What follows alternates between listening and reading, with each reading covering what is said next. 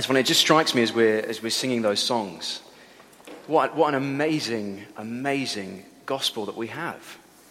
What an awesome, awesome King that we have to proclaim. It's such a wonderful privilege to know this King Jesus and to be able to share him with other people. He's the Messiah. He's the Christ. But how do you get to that place? How do you get to the place where you are filled with joy in proclaiming that Jesus is the King crucified on the cross? And that's what this passage, and indeed the whole of Mark, is all about. Now, many of you that know me here will know that I've been a teacher for the last 2 years. And those of you that have either worked with small children or have been a teacher before will probably know that there are times where you want to bang your head against the board or their head against the board. Well, there are times where you've been teaching them something and it seems like a very, very, very, very, very, very simple concept. 2 add 2 is 4. Right? Very simple concept. And you've been teaching this in various forms with the most modern type of teaching, with all the smart board and all the interactive devices for the last half an hour. And you say, there, have you got it? Blank faces. And it beggars belief. You want to throw them through a window. I'm not a teacher anymore, so I can't get sacked for saying something like that. John's nodding over there. It beggars belief. Something can be right in front of you and so obvious, and yet you can still fail utterly to grasp the significance of it. And that's exactly what we find here in Mark. See, he's showing us here that there is something about Jesus that every single person around him, whether they are the most biblically articulate and biblically literate scholars of the day, or the down-home, workaday fishermen, are failing to get. There is something that they're failing to understand. So what are they failing to grasp? See, it's what Mark tells us actually at the very, very beginning of his gospel. Mark actually tips his hand for us when the gospel opens. He says this is the beginning of the good news about Jesus, the Messiah, the Son of God. Right? He gives us what he's talking about right from the word go. And the whole gospel, by the way, is designed by Mark and laid out to teach us about this very good news. It's been said, actually, by a lot of commentators that there are really only 2 major lessons in Mark. The first one is Jesus is the Messiah. And the second one is Jesus, the Messiah, has come to suffer and die on the cross. Those are really only broadly the 2 lessons in Mark. Jesus is the Messiah, and he's come to die on the cross. And it's actually no coincidence that Mark is separated into 16 chapters. And this confession of Jesus that we get here in chapter 8 happens where it does. See, I think in Mark's mind, this confession of Jesus is kind of the hinge on which the whole gospel turns. It forms the core, both theologically and actually, of the gospel itself. So, why is it then that nobody has grasped what Mark has plainly told us right at the beginning of the gospel? Why is it, incidentally, that only the demons that Jesus cast out have been able to declare who he is clearly? I wonder if you caught that over the past few weeks. Why is it that only the demons know who Jesus is? See, why is it that not only the Pharisees and the disciples, but maybe even people in this place here today and across our country don't get who Jesus is? Well, this passage here this morning gives us, I think, the reason why that is, and also the remedy for that. The reason and the remedy. Those are the 2 things we're going to be looking at this evening. And I think that the reason why nobody gets who Jesus is simply because everyone is spiritually blind. Everyone in this passage is suffering from spiritual blindness. And we're going to look at verses 11 to 21 here. And this is going to show us, firstly, the scale of this blindness. I wonder if you caught it as we were reading through. It may have come as a bit of a shock to you to see how exasperated Jesus is with both the Pharisees and his own disciples. I'm sure you could feel the exasperation coming off of Jesus as he's talking to these 2 groups of people. So look down with me at verse 12. He sighs deeply. Every teacher amongst here knows that sigh. Seriously? But actually, this sigh of Jesus is much deeper than that. You see, Jesus is expressing grief. He's expressing anger that these Pharisees don't get it. They're stubbornly refusing to acknowledge that what they've seen all throughout the gospel so far is from God himself. And Jesus sighs. And not only at the Pharisees, he lays into his disciples. I wonder if that made you feel a little awkward. Hang on. These are the people that Jesus has chosen to send out his message. And here Jesus is absolutely laying into them with a barrage of questions in verses 17 and 18. I wonder if you can see it there. See, they're clueless as well to what is right in front of their faces. And we'll look at that in a minute. See, Mark is simply saying here, everyone is blind. They're all blind to the magnitude of who Jesus is. It doesn't matter who you are. Religious elite, scholar, pillar of the community. Doesn't matter if you're in government. Doesn't matter if you're a teacher. Doesn't matter if you're well educated. Doesn't matter if you've never been to school. Doesn't matter if you're moral or immoral, an insider or an outsider. Everyone is suffering from the same spiritual blindness. And that's a great leveler, by the way. That's both a discouraging thing and an encouraging thing, because it means all of us here tonight are in the same place. Nobody's necessarily further ahead than anyone else. We all need help to see. So, with these two sets of people, the Pharisees and the disciples, Mark also shows us the reason why they're blind. The reason. So, I think, broadly speaking, both of these groups that have come to Jesus, the Pharisees and the disciples, have already made up their minds. They've already made up their minds about Jesus' messiahship, his sentness already. So much so that their hearts are hardened to the reality of what's right in front of them. See, their preconceptions about what Jesus should be have blinded them to what Jesus actually is. See, it's enraging. The truth about Jesus is totally enraging for the first group, the Pharisees. And it's in a category so different to what they expected that it is almost unintelligible to them. Jesus hasn't come in a form they expected, in the categories they expect. And Jesus is instead shattering those categories, and it enrages them. You see, now that the Pharisees come to Jesus in verse 11. And it's worth noting, actually, that many Pharisees had already been present for many of the miracles so far in Mark. Many of the signs that Jesus has done, though Mark doesn't explicitly call them signs, the Pharisees have been there. But what they're looking for here in verse 11 is a definitive sign from heaven to confirm that Jesus is the real deal. They've come up to him and said, right, all those miracles are well and good, show us. Give us a definitive sign that you are who you say you are. But I wonder if you're asking the question right now, but hang on. You've seen all the miracles so far. Wasn't that enough? I mean, take, for example, the healing of the paralyzed man, right? From chapter 2. The man is lowered through the roof.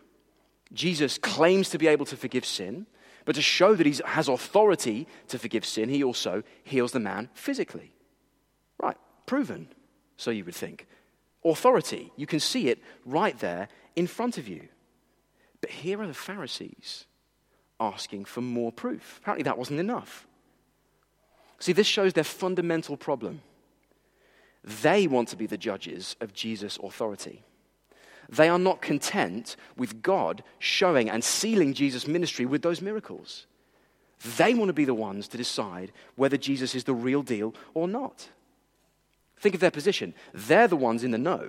They've had the Old Testament scriptures for a long, long time now. They know who is from God and who isn't from God. Thank you very much. They want to be the ones sitting in the judgment seat and saying who Jesus is. And they don't want this backwoods carpenter from Nazareth to come along and completely overturn their authority. They think they are the authority, and yet here is the Lord of the universe standing right in front of them, and they absolutely hate it. Which tells us, doesn't it, that no sign or miracle or evidence is enough for a hard heart on its own. So I had a co-worker at school who would call himself an atheist. And he was a very outspoken atheist as well. I remember having loads of conversations with this guy and laying out for him the evidence for the gospel, the evidence for Christ being the Son of God. Week after week, term after term, in many different conversations, I laid it out for him. And I remember one time I was coming into the school and I said good morning to him. And I'd been praying like I did before going to work.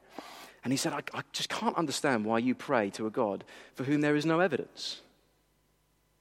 But I just shared with him as much as I could have done in my limited manner, the evidence for God. You see, the evidence isn't lacking. We're lacking. And I want you here who are Christians to know that. Don't ever feel ashamed about the evidence that is in the Bible for the Lord Jesus Christ. The evidence is enough. Of course it's enough. Otherwise, without God's grace, none of us would be here. The evidence is not lacking. We are lacking. It's not that the evidence isn't compelling enough. It's that we, in our spiritual blindness, refuse to be compelled.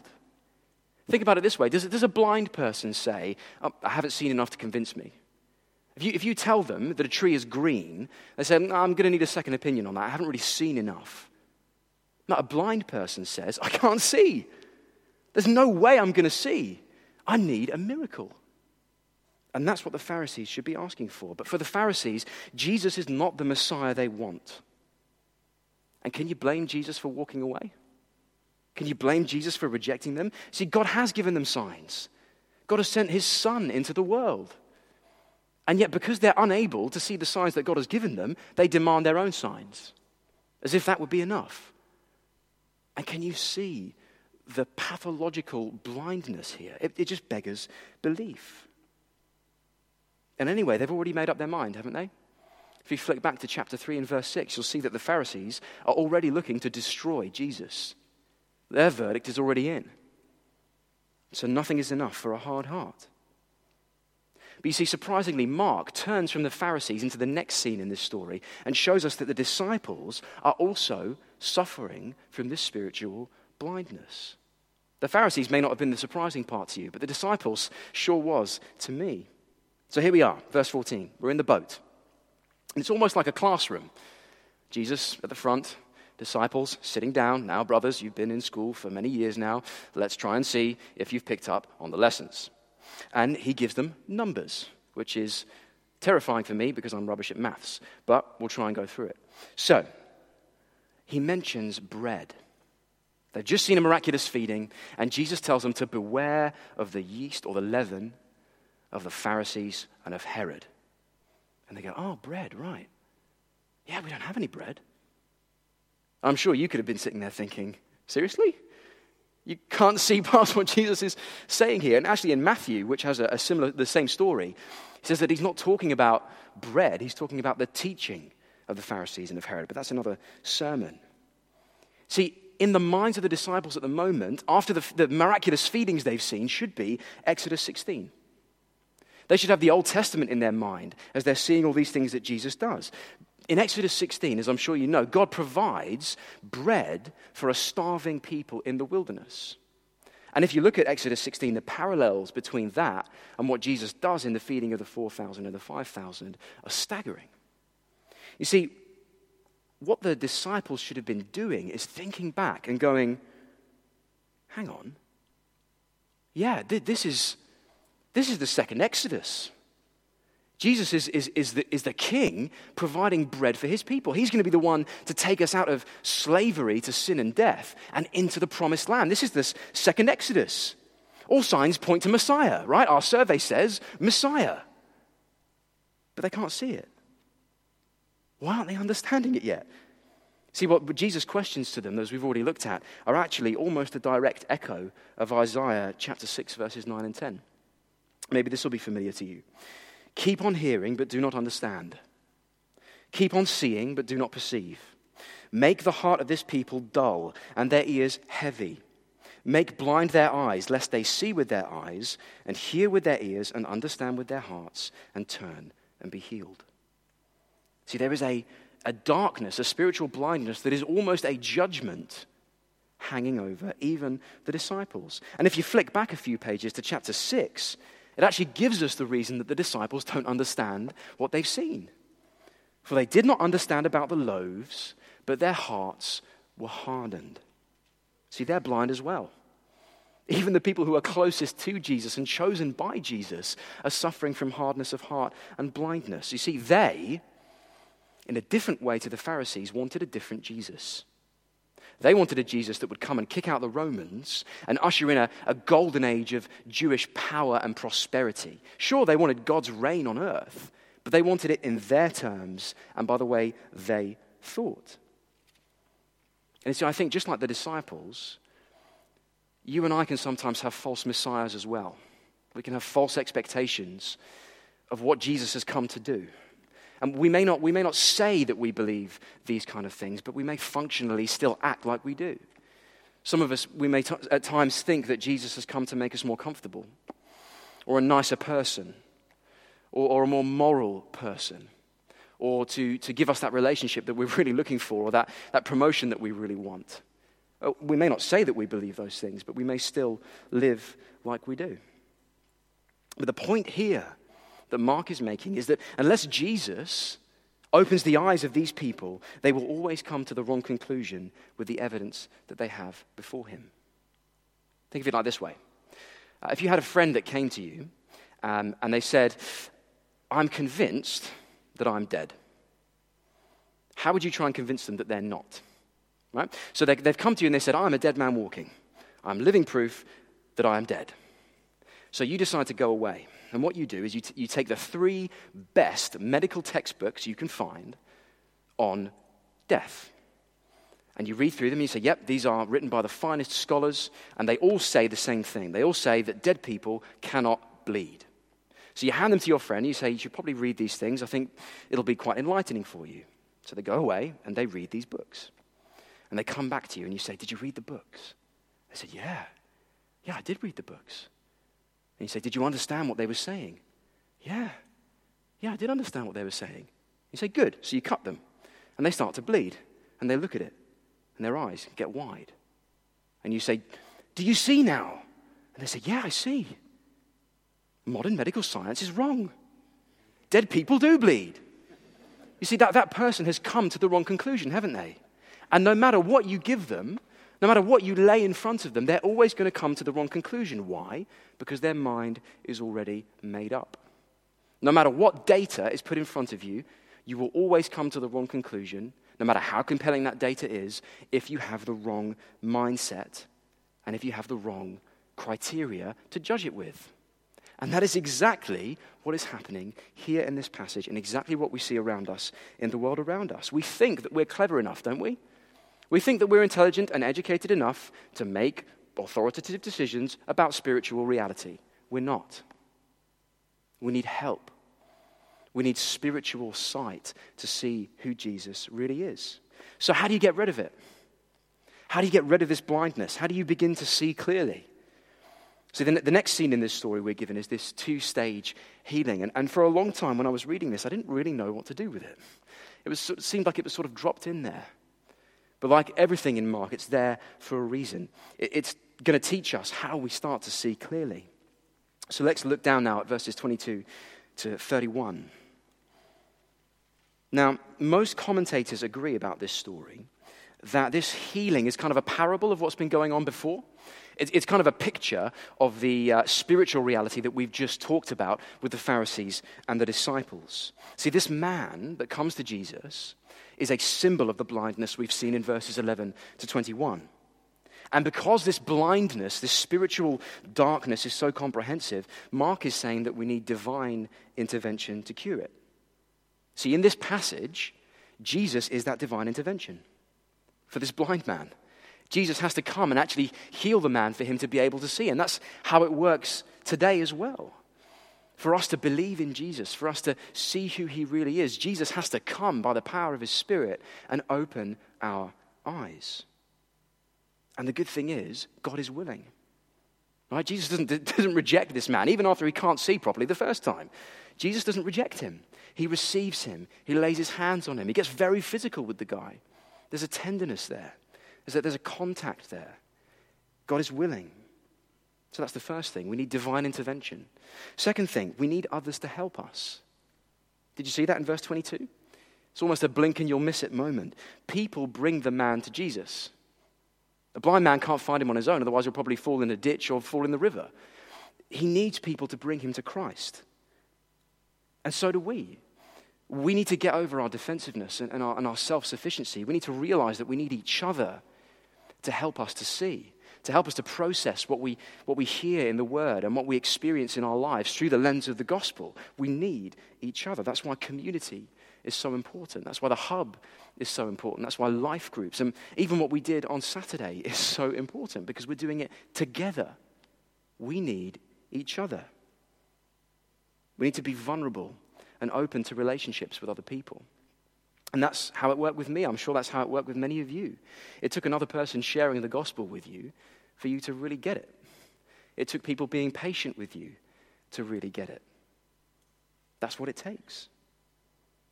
Another thing this passage shows us is that even after you've quote-unquote met Jesus, even after Jesus has begun to open your eyes to who he is, it's a process. It takes time. I wonder if any of you came here tonight thinking, I know I'm a Christian, but I just feel like I'm not getting it 100% yet. Maybe even when we read this passage, or maybe you've had some frustrating devotions or quiet times this week where you thought, that hasn't really gone in. I don't really understand what's being said here. Well, this man has to admit that he can't see aright the first time, doesn't he? This man needs 2 touches from Jesus. He didn't have to, by the way. He could have just said after the first touch, yep, that's fine, I can see perfectly now, thank you, Jesus, brilliant. I can go on my way now. And then he would have gone around sort of talking to tree trunks and trying to chop people down and make furniture out of them. He has to say, I don't see. He needs Jesus' help to see more clearly. And if we feel like we don't get it, then I think we need to come back to Jesus and say, look, Jesus, I just can't see as well as I should at the moment. I'm sure there have been times in your life where you've gone back and looked, hindsight, by the way, is always 20/20. You look back on something you've done, maybe even in your Christian life, and you go, how could I have been so blind? I was a fool. How could I not have seen what the right course to take was, or what was right in front of me? How could I have missed it? Okay, but what that must mean is if we think that about ourselves in the past, there must be aspects of ourselves now that still don't get it. Right? There must be aspects of you and I that are still being foolish in some respect, or still not seeing as clearly as we should in some respect. And that should make us patient. Jesus was patient with this blind man. We should be patient with ourselves and with one another. We should be really patient with those people who are still not yet seeing as clearly as we see. And don't be afraid to admit that you don't see Jesus as clearly as you should. It takes humility to say that. And I would argue that you won't grow in your Christian life unless you admit that you don't see as you should. But even after we have this 2-stage healing, even after Jesus has gradually restored the sight of this blind man, Mark, in his narrative, moves us into the final scene where Jesus questions the disciples through Peter directly. Who do people say that I am? And who do you say that I am? Really important questions. And I wonder if you saw that people in Jesus' time, just like today, they thought that Jesus was right up there, right? They thought that Jesus was pretty important. So some people say you're Elijah.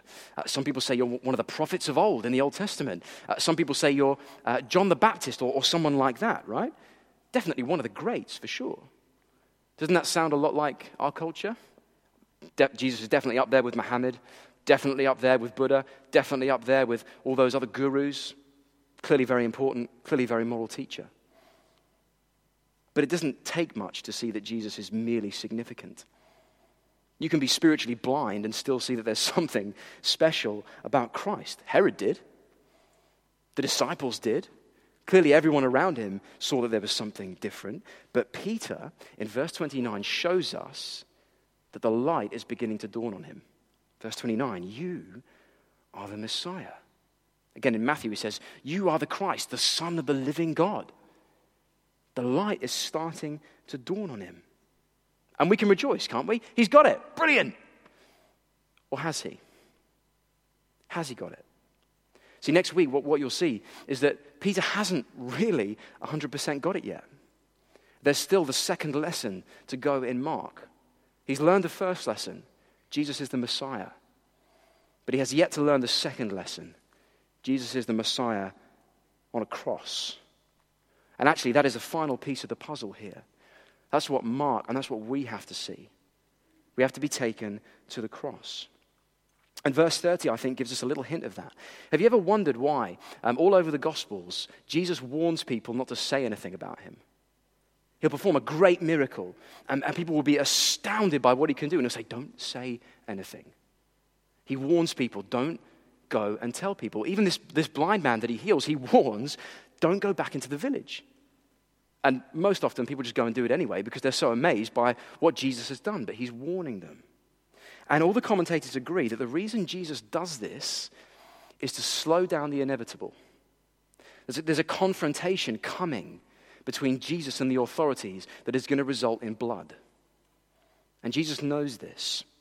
And every act of kindness, every act of mercy, every miracle is like Jesus putting another nail in his coffin. It's like him sealing his fate and driving the nails through his hands. That's why he's warning people. Don't tell anybody. And he's sealing his own fate.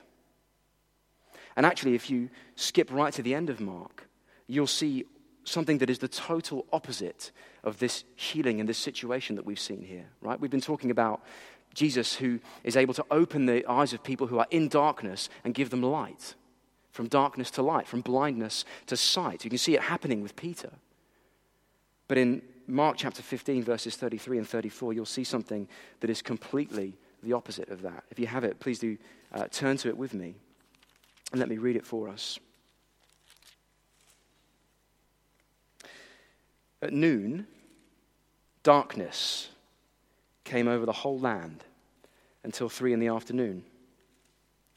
And at 3 p.m, Jesus cried out in a loud voice, Eloi, Eloi, lema sabachthani, which means, my God, why have you forsaken me?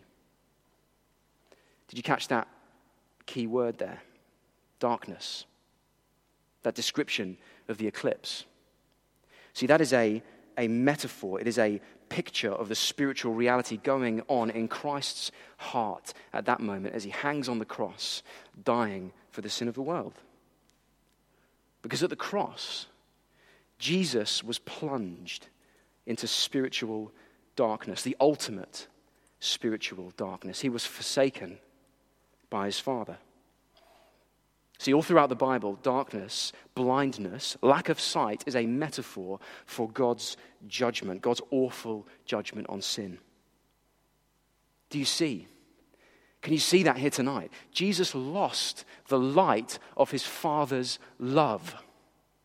That blazing sun of his Father's affections that he beheld face to face in heaven, which he gave up to come to earth to save you and I, which he ultimately gave up on the cross. That blazing star of his Father's love was snuffed out, and he was plunged into darkness.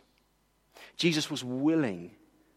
He knew exactly what he was going to do. He knew exactly what the healings were leading towards. He was willing to give up that love, to lose that light, to be plunged into blindness and darkness for you and for me, so that you and I and Peter and the disciples and everyone else who believes could be rescued from our blindness and from our lack of seeing.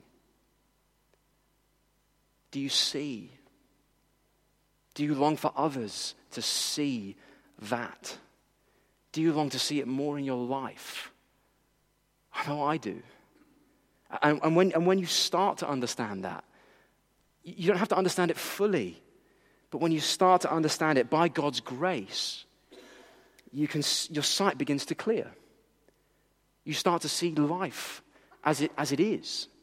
You start to see sin for what it really is, and Jesus for who he really is. And you can say, with John Newton, amazing grace, how sweet the sound that saved a wretch like me. By the way, you've got to see that you're a wretch. It's not uncomfortable to see, but you've got to see that you're a wretch. I once was lost, but now am found.